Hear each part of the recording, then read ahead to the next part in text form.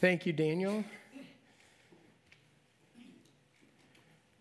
What a joy it is to be opening the Word with you here this morning. I don't get a lot of opportunities only because I spend a lot of time in the back with kids and teens, and I count it such a privilege to serve the young people at Faith Church of Linden. You know, people ask me all the time, Mike, why are you 42 years old and still working with the kids? And in a lot of people's minds, they think about ministry to kids and they think, at some point, those who are working with kids ought to graduate to the real stuff of ministry, maybe in their minds. I don't know. But I have devoted so much of my life to serving kids. And I'll just tell you, I've been serving young people since I want to say 14 years old, 15 years old, working with little ones in junior church, and I worked on a bus route with my church, and going and spending time on Saturdays with kids and ministering to young people, and going into college and realizing and recognizing, man, God really desires to mobilize the next generation of worshipers and servants in the church, and feeling that call on my life that said, God wants to use you, Mike Dunford, to continue to minister and to serve and to give your life for the young people, for the honor and glory of Jesus' name. It's my hope and my prayer here this morning that as we open the Word, we look at 1 Samuel chapters 16 and 17, that a fire will start burning in you as well. As you look at God's unlikely hero, and you see all of the ways in which God mobilized this young man. And I would say that God mobilized this young man in spite of all of the adult voices in his life that were pushing against the way in which God wanted to use him. I want to start by asking you a question. As we think about ministry to young people, what are you expecting from the young people whom God has given you the opportunity to interact with? Parents, what are you expecting from your kids? Siblings, what are you expecting from your brothers and sisters, both older and younger? Youth workers, what are you expecting from the young people that God has placed in your life? You know what, I started asking this question in preparation for this message. What is the average American expecting from their kids? There's a popular information site on the internet called About.com, and they have about anything and everything you can imagine to say about just about any topic you can fathom. And I looked it up and I asked, what are the expectations that parents are placing on their kids? And this is what About.com had to say about things that maybe you should expect of your young people. It said preteens. How many of you are preteens? Hands up in the air. Preteens. Okay. Preteens should be able to manage their own allowance. They should be able to make plans with their friends. They should be able to give parents necessary information. Parents, are your kids giving you necessary information? Preteens, you might need to step up on that one. Need to have daily habits such as making bed, cleaning your room, vacuuming, and dusting. Rhythms I think that as parents we would all love to see in our kids, right? Being able to take messages and putting them somewhere where a parent will see them. Wow, more laughter on that one. I'm guessing that's an issue. Older teens, okay, 17 years and up. 17 years and up. Clean your room every week. Daily, weekly household chores. That ought to be a rhythm for your life. For those of you who are driving, make sure that the gas gauge does not go below half tank. That'd be a nice thing, right? Marking special dates on a calendar. Now, you're listening to this list and you might be thinking to yourself, well, there's not a lot there. I mean, this is all like basic don't die kind of stuff, right? But they had this to say at the very bottom. Please don't feel that your teenagers should do all of these things. Pick a few things. Add to the list as your child grows more and more comfortable with his or her current responsibilities. I found myself thinking, wow, as Americans, we're really raising the bar on expectations of our kids. According to societal norms, and guys, this is where my brain went on this. Teens are expected to get A's in sex, in sports, in video games, in social media, in going to the mall, in hanging out with their friends, in being tech savvy, and F's in doing earth-shaking things for God. In turning the world upside down for the honor and glory of his name. And I propose to you this morning that this very philosophy is creeping into the church. So I'm going to ask you, as we move into this text, what are you expecting from the young people that God has put in front of you? As we take a look at 1 Samuel 16 and 17, we're going to see an example of a young boy who society said would not amount to much, but God would choose to use mightily for the sake of his name. And as this boy was moved by God, we're going to see three key leadership groups that emerge in this text. These three groups played critical roles in shepherding David's heart. We see David's dad first. Then we see David's siblings, his brothers. And then lastly in this text, we're going to see David's leaders. And it is with these three groups that we find the crux of our challenge here this morning. And I would ask that as we march through the Word of God, that you would ask the Spirit to search your heart and to reveal to you the ways in which you can unleash God's greatness in the hearts of your kids. Let's look at chapter 16 together.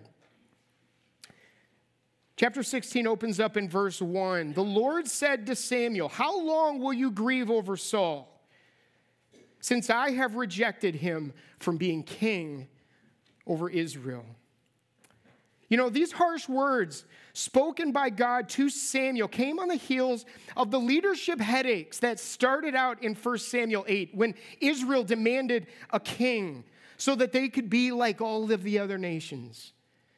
In verses 5 through 9, we see that Israel desired to be like all of the people groups that they were around. Being unique, being set apart unto God was not enough for them. They wanted something different. They wanted an identity that was no different than the nations around them. And as a result, verse 7 says that they rejected God's rule.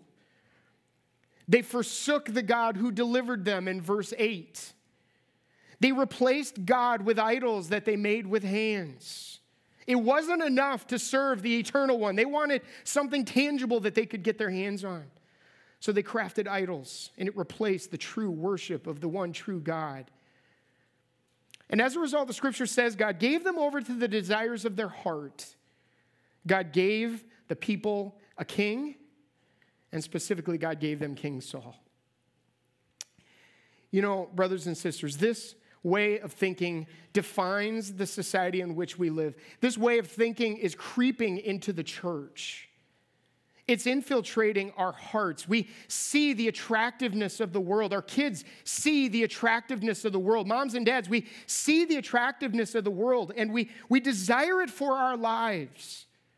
And it evidences itself in the way that we dress. Now, this isn't a message on modesty, but there is a reality that as we look at the world around us and then we look at ourselves and we look at our families, the clothes are getting tighter, the skirts are getting shorter. There's this push for sexy attractiveness, and dress is creeping into the way that we think. Music, the world's music is creeping into the way that we think. This idea for popularity and to be thought well of in the eyes of the world is creeping into the way that we think and the way that we process. We're abandoning some of the principles that Scripture teaches us in regards to what worship ought to look like, and it's infiltrating the church. Activities. This way of thinking led to Israel's demise. Saul was inaugurated into office in chapter 10. We find that Saul was exactly what Samuel warned the people that he would be in chapter 8, verses 10 through 17. He warned the people. He says, if you desire to be like the other nations, here's what it's going to look like. I want to prep you. This is not going to be fun for you. Saul is going to draft your sons into his military. He will appoint people to plow his grounds. He will take your daughters, your perfumers, your cooks, your bakers. He will take the best of your fields, a tenth of your grain. He's going to take your servants, your flocks, and you will be his slaves. That's what Samuel said when Israel said, we want to be like the other nations. We want a king. It's not good enough to serve Yahweh. We want to be like the other nations of the world. And he went on to say that when you come to your senses and you realize that the things I warned you are coming to pass, I will not hear your complaints. So don't come to me whining and complaining when it turns out exactly like I'm telling you. And in verse 19, we see the response of the people. They refused to obey the voice of Samuel. And they said, no, there will be a king over us so that we can be like the other nations. So in chapter 16, we see Samuel's warning coming to fruition as the Lord states to Samuel, how long will you grieve over Saul since I've rejected him from being king over Israel? Fill your horn with oil. Go, I will send you to Jesse the Bethlehemite. For I have provided for myself a king among his sons. And Samuel said, how can I go? If Saul hears of it, he's going to kill me. How would you like to be the bearer of that message? The Lord understood the seriousness of this challenge. So he made a special provision for Samuel. He said, take a heifer with you and say, I have come to sacrifice to the Lord, and invite Jesse to the sacrifice. I'm going to show you what you should do. You shall anoint for me him whom I declare to you. And Samuel did all that the Lord commanded. He came to Bethlehem, and it says that the elders of the city came out to meet Samuel, and they were trembling. Wow, Samuel must have been one intense dude. As he approaches the city of Bethlehem, and the elders meet him, and they're trembling. Well, what was it about Samuel, you think, that caused them to tremble? Well, he was known throughout the land as being God's man. God had a special mark on him. He was using him mightily for his name's sake. And undoubtedly all of Israel would have remembered how Samuel executed Agag in chapter 15. And we remember that story, how God commanded Saul to wipe out Agag and wipe out the nation. And Samuel comes back to the tribe and he hears the sound of animals, and he sees that Saul disobeyed. And Samuel desired to show a message, to give a message throughout all of the land, that you obey Yahweh. There's one voice that you listen to. And he hacked Agag to pieces and sent pieces throughout all of the land of Israel to teach them a lesson. And undoubtedly, they knew this. Samuel was a serious guy. He was a seer, which is another word for prophet, which people often associated with the office of judge. And as a prophet and as a judge, he had a direct line of communication to Yahweh, the eternal one. So when the people came to him trembling, undoubtedly they were probably fearful, thinking that Samuel had come to Bethlehem to beat them down in some way, shape, or form. They were scared. Fear drove the people to say, do you come peaceably? And Samuel said, yes, I come peaceably. I come to sacrifice to the Lord. Consecrate yourself and come with me to the sacrifice. And he consecrated Jesse and his sons, and he invited them to the sacrifice. And as Jesse and the boys gathered for sacrifice, Samuel asked the boys to pass by him one by one, hoping that God revealed to him who the next leader would be. And it's here in these next verses that we find our first challenge in this passage. Really, the first group of people. We find this challenge to moms and dads. And as Eliab passed by in verse 6, Samuel thought to himself, surely this must be the Lord's anointed. And what do you think caused Samuel to think that Eliab was the one? Well, perhaps it was his stature. Perhaps it was his perceived maturity. He was the oldest. Certainly God would choose to use the oldest, right? It's amazing to me that as Samuel responds here, that he still failed to see the crystal clear object lesson that God desired to paint for him in the life and fall of King Saul. Samuel still didn't get the point. In verse 7, the Lord spells out for Samuel exactly what he's looking for. But the Lord said to Samuel, it says, do not look on his appearance or the height of his stature, because I have rejected him. For the Lord sees not as man sees. For man looks on the outward appearance, but the Lord looks on the heart. You know, as we look through Scripture, we see example after example after example after example of God choosing the non-conventional methods to accomplish his purposes. And the question you have to ask yourself is why? Well, God does this so that he can get all the glory. He doesn't work in the same manner that I would. You know, if I was looking to build a team for any event, whether it's sports or whatever, I would be looking for the biggest, the fastest, the strongest, the most competent. Jeremy Cochran. I'd be looking for the person that I'm like, wow, that person is athletic and he's got it all together. You know, I want somebody like that on my team because I want to be sure that I'm going to win. But you know, that's not how God works.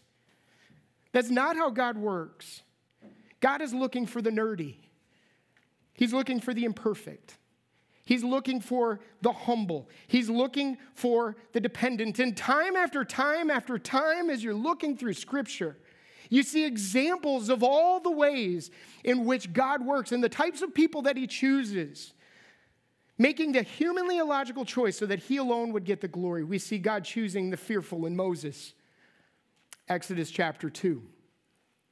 Moses was terrified. And yet God said, no, you're my man. And Moses said, no, you don't understand. I can't talk, God. I'm gonna stumble all over myself. God, you can't use that. And God said, no, that's exactly the one I want to use. Be faithful and obey. He chooses the fearful. He chooses the cowardly in Gideon. You know where God found Gideon? Hiding. And then the Spirit of the Lord says, you know, come, Gideon, you mighty man of valor. I have to think that there was some sarcasm there. Like, you're hiding like a coward. You're the opposite of a mighty man of valor, yet God desired to use him in Judges 6. We see God using the imbecile in Samson, Judges 13. We see God using the 8-year-old boy in Josiah in 2 Kings 22. We find God using the thug in Peter.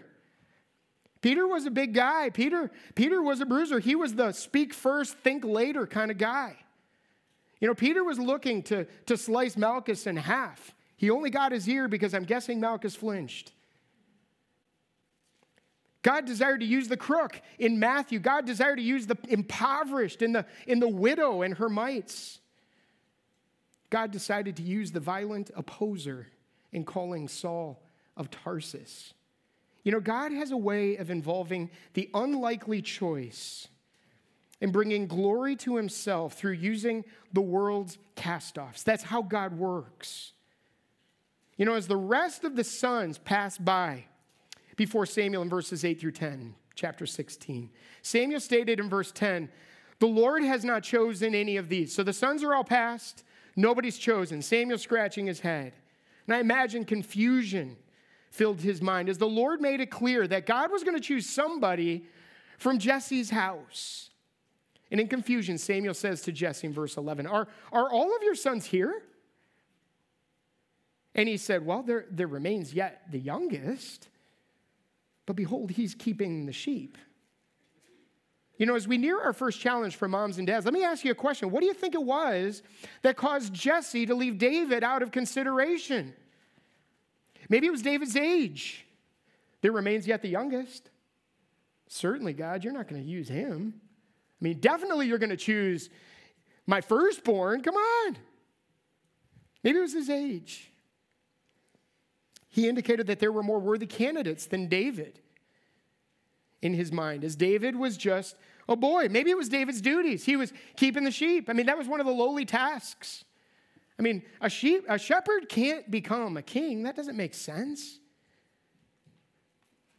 Maybe it was a heart of fear, not ready to lose David to the ways of Yahweh. You know, while Jesse discounted David's ability to make a difference, God clearly had other things in mind. And we see this in verse 12. It says, he sent and brought David in. David was ruddy and had beautiful eyes, was handsome. And the Lord said, arise, anoint him, for this is he. David was just the type of servant that God desired to use. Do we ever find ourselves making similar judgments about our kids? You know, I step back and I dream about my kids and I think about my kids often. And the dreams that flood my mind easily and quickly are things like, I want to see my kids happily married to a godly spouse. Not a bad wish, right? I want lots and lots of grandkids. I want to see them involved in a great church, preferably Faith Church of Linden. I don't want them to go too far. I want to see them working for a good company, making a really good living, sitting on some insanely healthy investments so that they can support me and my bad choices that I made early in life. But do I find myself dreaming about one day my kids turning the world upside down for the honor and glory of King Jesus? Do I ever dream about them taking the message of the gospel to the unreached people groups of the world? Or do I find myself, maybe not saying these words out loud, but thinking them, please, God, don't take them too far. Please, God, don't do that in their life. Selfishly clinging to my own agenda. And this brings me to our first point for moms and dads, and that is very simple. God wants to use your kids. Don't get in the way. Don't get in the way. And this begs the question, in what ways did Jesse get in the way of all it was that God desired to do in the heart of this young boy? Well, Jesse allowed David's age to limit his usefulness. He allowed that thought in his mind to keep him from pushing David forward and mobilizing him for the sake of the mission. Jesse, I am sure, questioned David's readiness for such a calling. And sure, David had lots to learn. But David had a heart that was wholly devoted to Yahweh. And he had a desire to follow him, to obey him, to listen to his voice. Jesse probably thought that others were more suitable for the task that God had in store. Jesse failed to see God's track record of using the small to accomplish big things for his glory. You know, if we're being honest in our own struggles as parents, oftentimes we're guilty of the same line of thinking. What are the specific ways in which we as parents stand in the way of all it is that God wants to do? You know, I found myself asking these questions of myself and of my own heart, and I'm going to share them with you to think about this as it comes to following God and mobilizing our kids. Here's a question. Am I more prone to fight with my kids than I am to fight for them? In other words, am I drawn into petty arguments over silly things, arguments over things that don't matter? Am I more quick to argue so that I can prove my point than I am at fighting for them in prayer, earnestly on my knees? Do I find myself prayerfully pursuing God's best in their lives? Am I getting on my face before God each and every day and pleading with God through tears, please, God, use my kids. Please, God, draw their hearts to love you, to know you, to honor you, to follow you, to live for you. God, help them to love your word first and foremost. God, give them a heart of gospel for the nations. God, open their eyes that they would see your glory, your beauty, your majesty. Am I praying earnestly for them? Am I praying that God leads them to a spouse that will set their heart on fire for the honor and glory of King Jesus? And that together, that marriage will bring honor and glory to his name as they raise kids to love Jesus and shoot them out into the world? Am I dismissive and even critical of my kids' passions, dismissing them as childish versus mobilizing them for the mission? Let me give you an example of the ways in which I fail as a dad. You know, my kid loves German culture and German language and German things, and it's interesting for him. And I find myself in my flesh, and I've confessed this to him, so I'm not doing my confession here in front of you to him, but I didn't value that. I discounted that. Instead of saying, wow, God's placed a passion in your heart for Germany. That's kind of cool. How do you think God might want to use that one day to bring honor and glory to his name? You love learning German. How do you think God might mobilize the German language in your heart and in your mind to go and to be a ministry to those people who don't know you, know him. Instead, I'm looking at it and saying, this irritates me because every phrase out of his mouth is German, and I don't speak German. But you get where I'm going with this. Seeing how God is wiring our kids and inviting conversation into their lives to say, how do you think God might use that? Think about your kids. Think about the passions. Think about the things that God has given them. And think differently about that. Now, some of the things that our kids like maybe needs to be shepherded and shaped, for sure. But helping them to see, you know what? God's given you interests and desires for a purpose. And that purpose is to spread his name throughout all of the earth. You like playing video games and you play it with that goofy headset. I can either make fun of that or I can say, how is God giving you relationships in that community that you can shine brightly for him? Giving them eyes to see, helping them, guiding them, strengthening them. Am I mobilizing their passions for the mission? Do I fail to see the priority of establishing God-centered disciplines that fuel life in my kids? Do I look at their 24-hour day and do I strategize prayerfully to say, how can God use these 24 hours in the heart of my kid? And am I shaping them and guiding them to say, you know what, life is a vapor. It appears for a little time and it vanishes away. You're looking at this 24 hours and likely you're looking to the next couple days when you've got off of school. Well, look at today and say, how does God want to use it?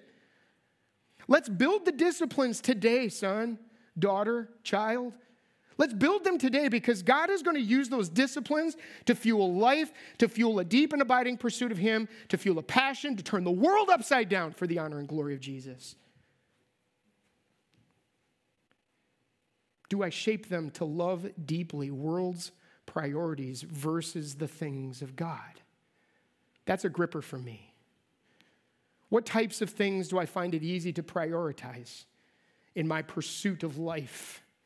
Vacation, sports, entertainment, pleasure, money, toys. You fill in the blank because moms and dads, we're living the values that we claim to have. I say that I love Jesus, and yet if I look at where I'm spending my money, my time, my energy, my resources, it says anything but Jesus, and it says everything about me. And if I look at my life and I ask that honest question, am I shaping them to love deeply the world's priorities? I look at my own heart and I say, man, am I failing? I need to get more serious about it. I need to get more intentional with it because the reality is whether I like it or not, I'm shepherding them to enjoy something. Shepherding is happening in your home. There will be a handoff. One day they'll leave your house and they will take on those values that you've lived out for them in a very real way. And then when you look at their lives in their early adult years and you say, my kids aren't running hard after God, you look back at your own heart and your own life and you say, wow, did I live that out for them? Did I show them what it looked like? Do I shape them to love deeply the world's priorities versus the things of God? Do I excuse behavior as kids being kids versus teaching them to lay hold of the vapor that God has given them? Do I guide them to a man-centered kingdom mindset versus a God-centered kingdom mindset? Is my world wrapped up in Jesus? Moms and dads, let us not get in the way of what it is that God is seeking to do in the lives of our kids. Let's dream big. God-centered dreams for them. And mobilize the mission in their hearts and minds. God wants to use the kids. Don't get in the way. As chapter 17 unfolds, we see the armies of Israel in yet another precarious spot. The armies of the Philistines had them pinned down at Soka and Azekah. Let's take a look together, verses 2 through 7. Saul and the men of Israel were gathered. They encamped in the valley of Elah. They drew up in the line of battle against the Philistines. And the Philistines stood on the mountain on the one side, Israel on the other.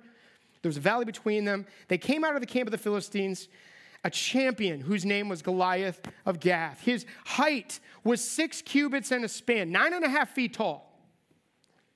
He had a helmet of bronze, armed with a coat of mail. The weight of his coat was 5,000 shekels of bronze. He had bronze armor on his legs, a javelin slung between his shoulders. The shaft of his spear was like a weaver's beam. The spearhead weighed 600 shekels of iron, and the shield bearer went on before him. What a challenge, right? If it weren't bad enough to have to go into battle against the fierce Philistines, now we have to face this ginormous beast of a man. His height was 6 cubits and a span, 9.5 feet tall. His coat weighed 5,000 shekels, which was about 125 pounds. How many of you like to wear big, heavy coats? How many of you think you could carry a 125-pound coat along with other things? The shaft of his spear was about 2.5 inches in diameter, and the head of the spear weighed approximately 15 pounds. So you're thinking about all that weight, and then you start to think about the man that carried that weight, the arms that threw that giant spear and wielded those intense weapons. Goliath was a beast. But was he any match for God? Let's read on. He stood and shouted to the ranks of Israel, "Why have you come out to draw up for battle? Am I not a Philistine? And are you not servants of Saul? Choose a man for yourself. Let him come down to me. If he is able to fight with me and kill me, then we will be your servants. But if I prevail against him and kill him, then you shall be our servants and serve us." And the Philistines said, "I defy the ranks of Israel this day. Give me a man that we may fight together." And when Saul and all of Israel heard these words, the words of the Philistine, they were dismayed and greatly afraid. What was it about the situation that had them freaking out? Well, Goliath was a big dude. They failed to remember the immensity of their God. And this was the God that brought the plagues on Egypt. Remember, right? Exodus. This was the God that parted the Red Sea. This was the God that brought water from a rock. This was the God that was able to rain down bread and meat from heaven, the God that collapsed the walls of Jericho. And they failed to realize that this same God desired to manifest his greatness in them as well.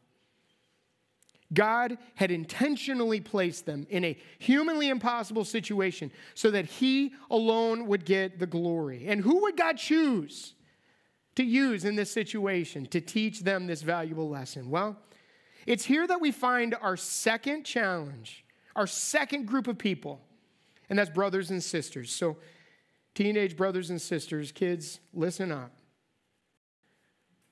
Now, David was the son of an Ephrathite of Bethlehem in Judah, named Jesse, who had 8 sons. And in the days of Saul, the man was already old and advanced in years. The 3 oldest sons of Jesse had followed Saul to battle. The names of his 3 sons who went to battle: Eliab, the firstborn, then Abinadab, then Shammah. David was the youngest. The 3 oldest followed Saul, but David went back and forth from Saul to feed his father's sheep in Bethlehem. Once again, we see this boy, David, emerging onto the scene again. Youngest of 8 sons, little guy.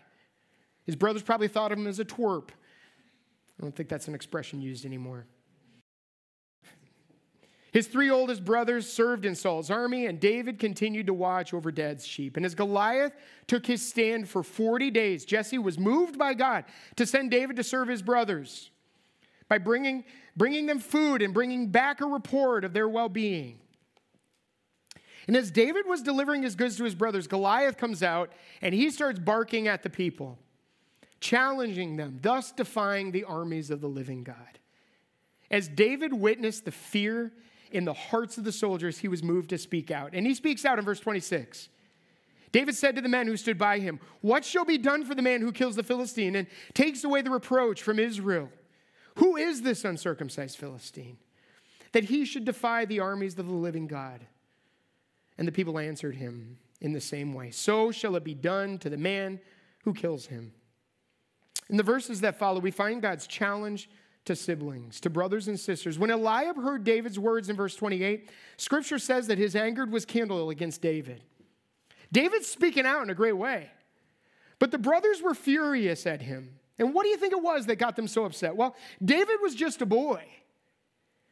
What did he understand about life, let alone military matters? Why in the world is my little twerp of a brother David coming here trying to tell us how we need to fight. This is ridiculous. David, get out of here.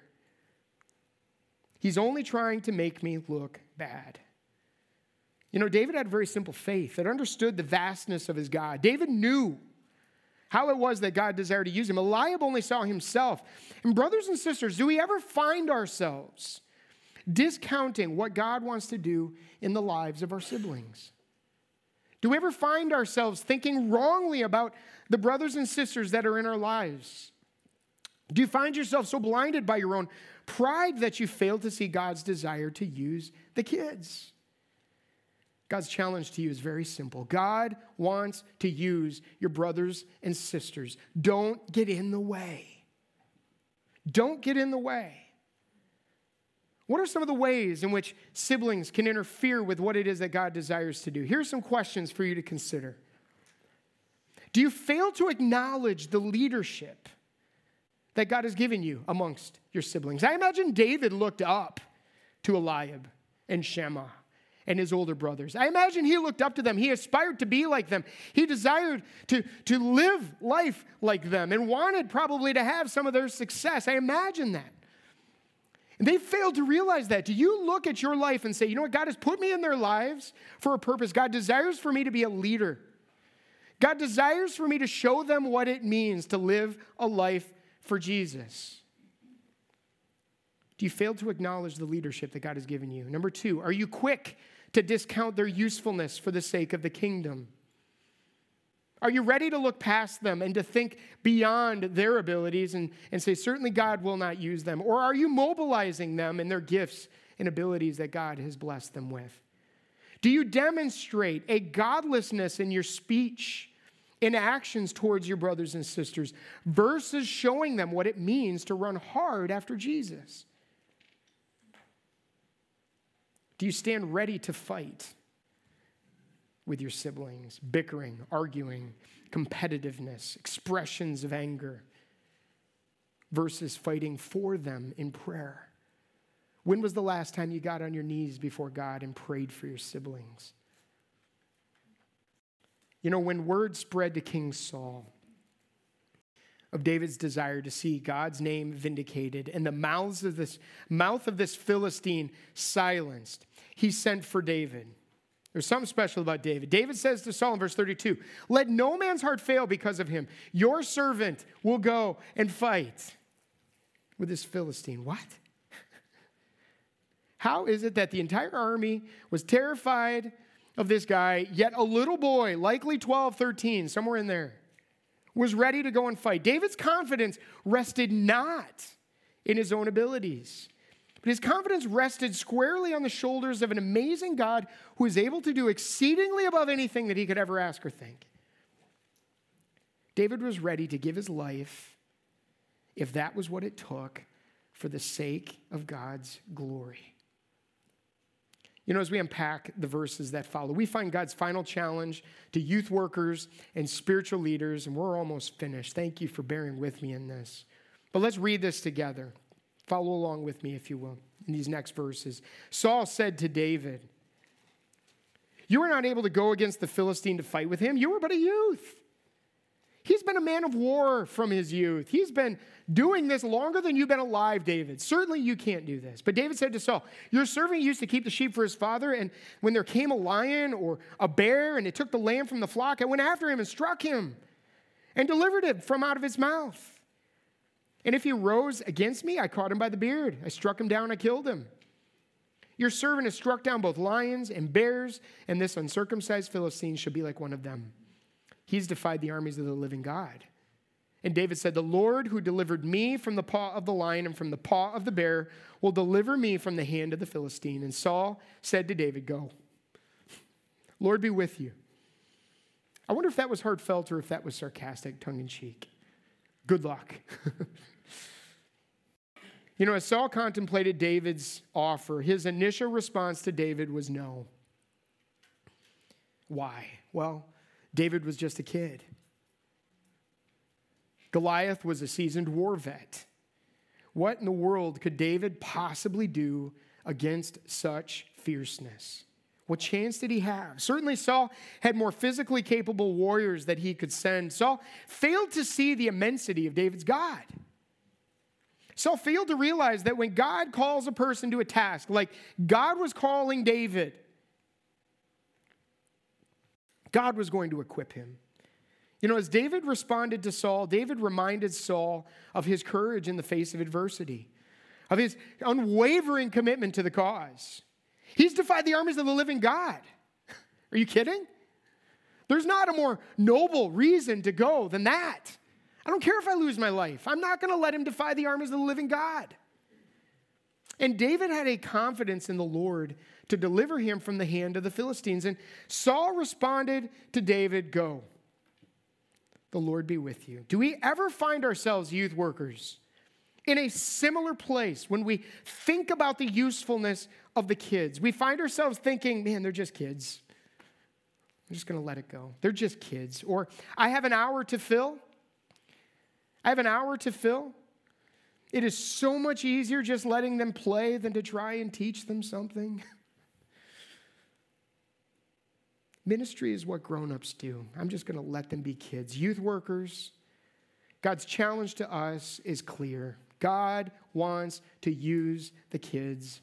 Don't get in the way. What are the ways in which we hinder God's plans as youth workers and leaders?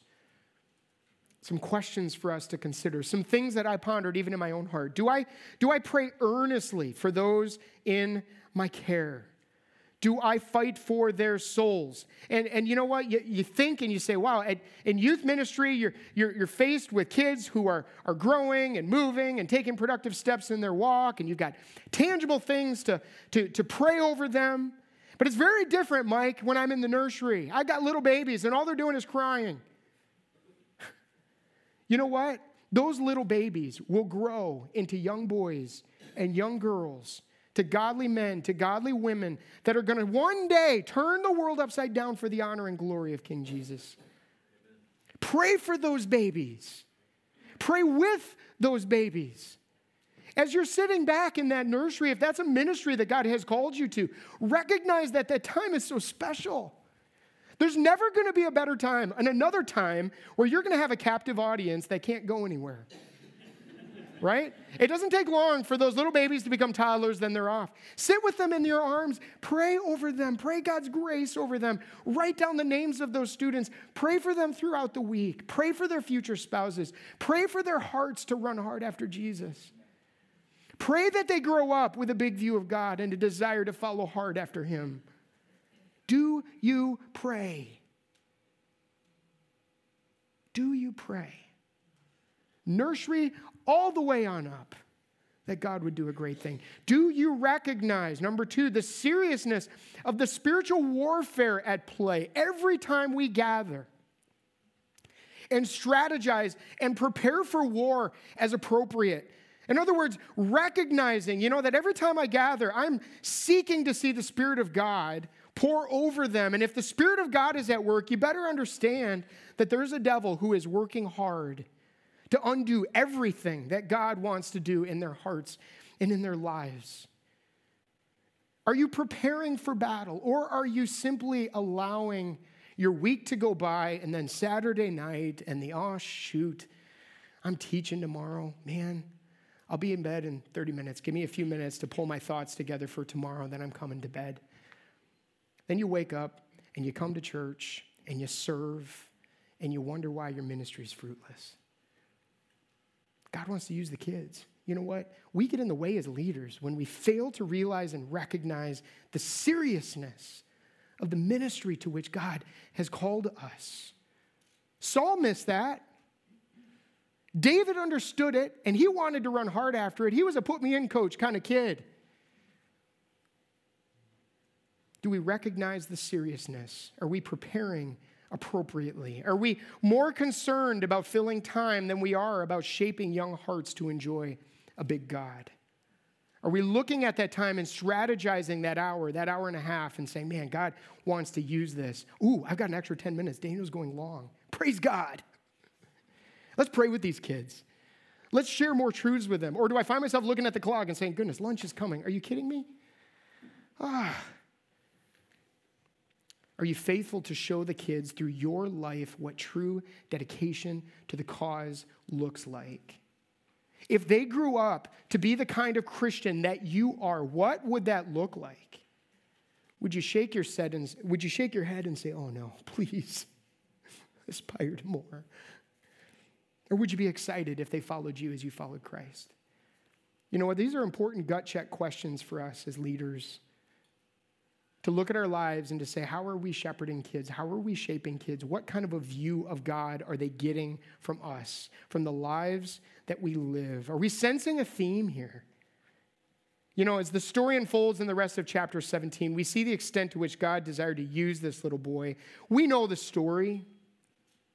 And I'm not going to read through the text, but Saul sought to equip David with his armor to fight. David said, no, this armor is foreign to me. I can't use that. And God led David to a riverbed.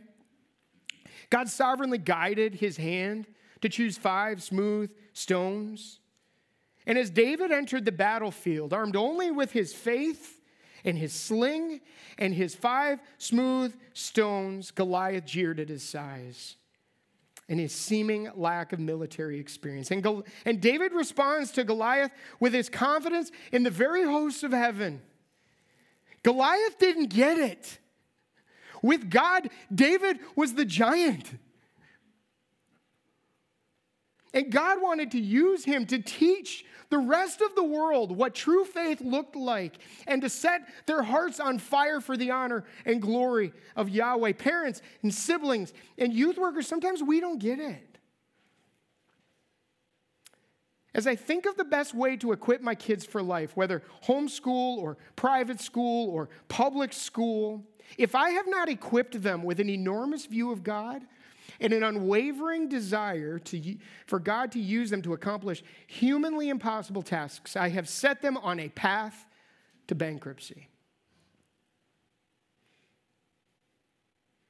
God desperately wants to use the kids. And our story ends with God leading David into battle with the Philistine and sovereignly guiding. So you remember the story, right? Only a boy named David. You remember that song? Or am I the only one that knows that little song?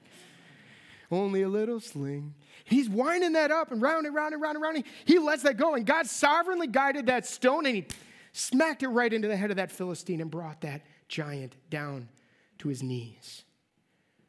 God wrought an amazing victory that day because a little boy was willing to step out and be used by God in a way that was awkward and uncomfortable.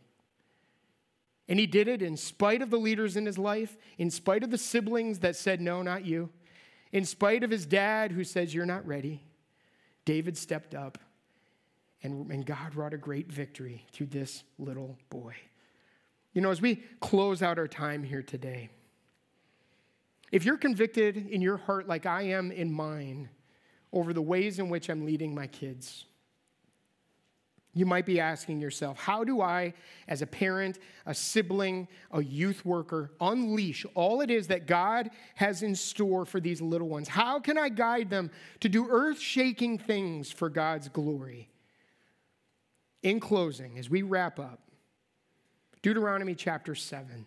And you can turn there if you want, or you can just listen up carefully. I'll be very brief. But in this chapter, we find 5 practical ways for us as parents and leaders and siblings to shepherd our kids to achieve all it is that God has for them. Deuteronomy chapter 7 says, first, teach them to fear the Lord.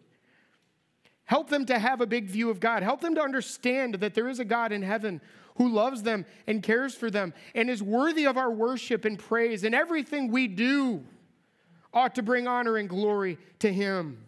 Teach them to fear Yahweh, the Eternal One. Teach them to love Yahweh, their God. And how do we love him? Well, we love him with all of our heart, with all of our soul, with all of our mind, with all of our strength. You know, little buddy, when you lash out in anger at your brother, guess who you're demonstrating that you love supremely right now in that moment? You love me a whole lot more than you love your brother right now, don't you? You love yourself a whole lot more than you love your sister right now, don't you? Yes. Well, let me teach you what does it mean to love Jesus with all your heart, soul, mind, and strength. And as a parent, it's a whole lot easier for me to deal with the behavior in that moment than it is for me to shepherd that young heart to enjoy a big God. That takes strategy, that takes prayer, that takes effort. And I'll tell you, you can raise kids that behave and honor you, but you want them to understand the importance and the centrality of loving God.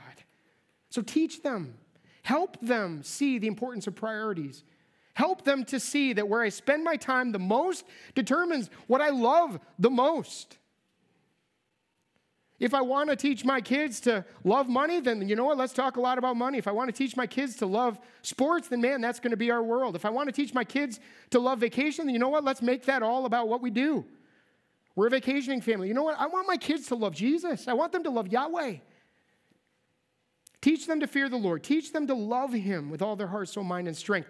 Let spiritual conversation always be on your lips. Dads, you might be saying, you know what? This feels weird to me. Well, we got to get over the awkwardness and recognize that I shepherd with my words, I shepherd with my life, and if I want my kids to love Jesus, I need the words of Jesus to always be on my lips, which means when I'm sitting down at the table, it's what are the ways in which God has worked in your heart this week? As we get up in the morning, what are the ways in which you think God wants to use you this week? Hey, let's talk about some scriptures together. What are the ways in which God challenged you in your quiet time? You're making it a constant conversation. Let spiritual conversations always be on your lips. Never forget the God who rescued you from being the object of his wrath to make you his sons and his daughters in verses 10 and 15. Never let the kids forget God's immense goodness. I'm going to invite the worship team up as we wrap up our time here. This is the main thrust. Moms, dads, brothers, sisters, leaders. We must intentionally shepherd the young ones in the ways that they must go because God desires to use them. God desires to use them. And the reality is most of your kids are like this, ready for a handoff. And we're running hard, and we're getting ready to slap that baton in their hands. And what type of a baton we give them, is going to be determined by where our passions lie. Because values will be transferred. They will be transferred. The question is, are we intentionally pursuing those things that are going to be fueling life for them? Just as God desires to use the little ones, our adversary, the devil, walks about as a roaring lion, seeking whom he may devour. And guess who he's going after? Guess. The kids. The kids. My prayer for us today is that God would empower this church to take seriously our call to shepherd the young people. It's why I've been serving kids since I was 14 years old. Because God wants to use them. God wants to use them. And the hard thing is through the years, trying to convince parents that God wants to use them has been probably the hardest mission I've ever had to embrace. And gut-wrenching. As parents talk me out of the ways in which I think God wants to use their kids. They're fearful, they're timid. And the reality is they fail to see the immensity of a big God. What about you here this morning?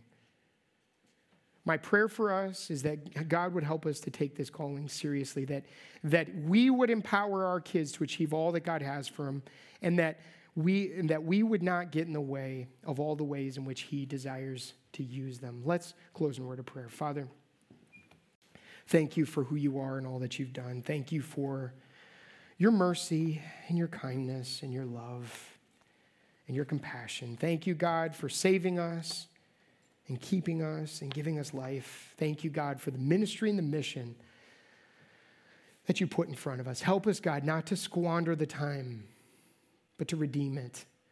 And Lord, I know this message, God, can be a hard-hitting message for some. And for all of us, God, for me included, God, it's hit me right between the eyes to say, get about the things that you want me to be about. Prioritize those things that are life and nurturing and helpful for the sake of your kingdom. And God, we'll give you all the honor and praise and glory for everything you do in us and through us. For it's in Jesus' name that we pray these things. And all God's people said, amen.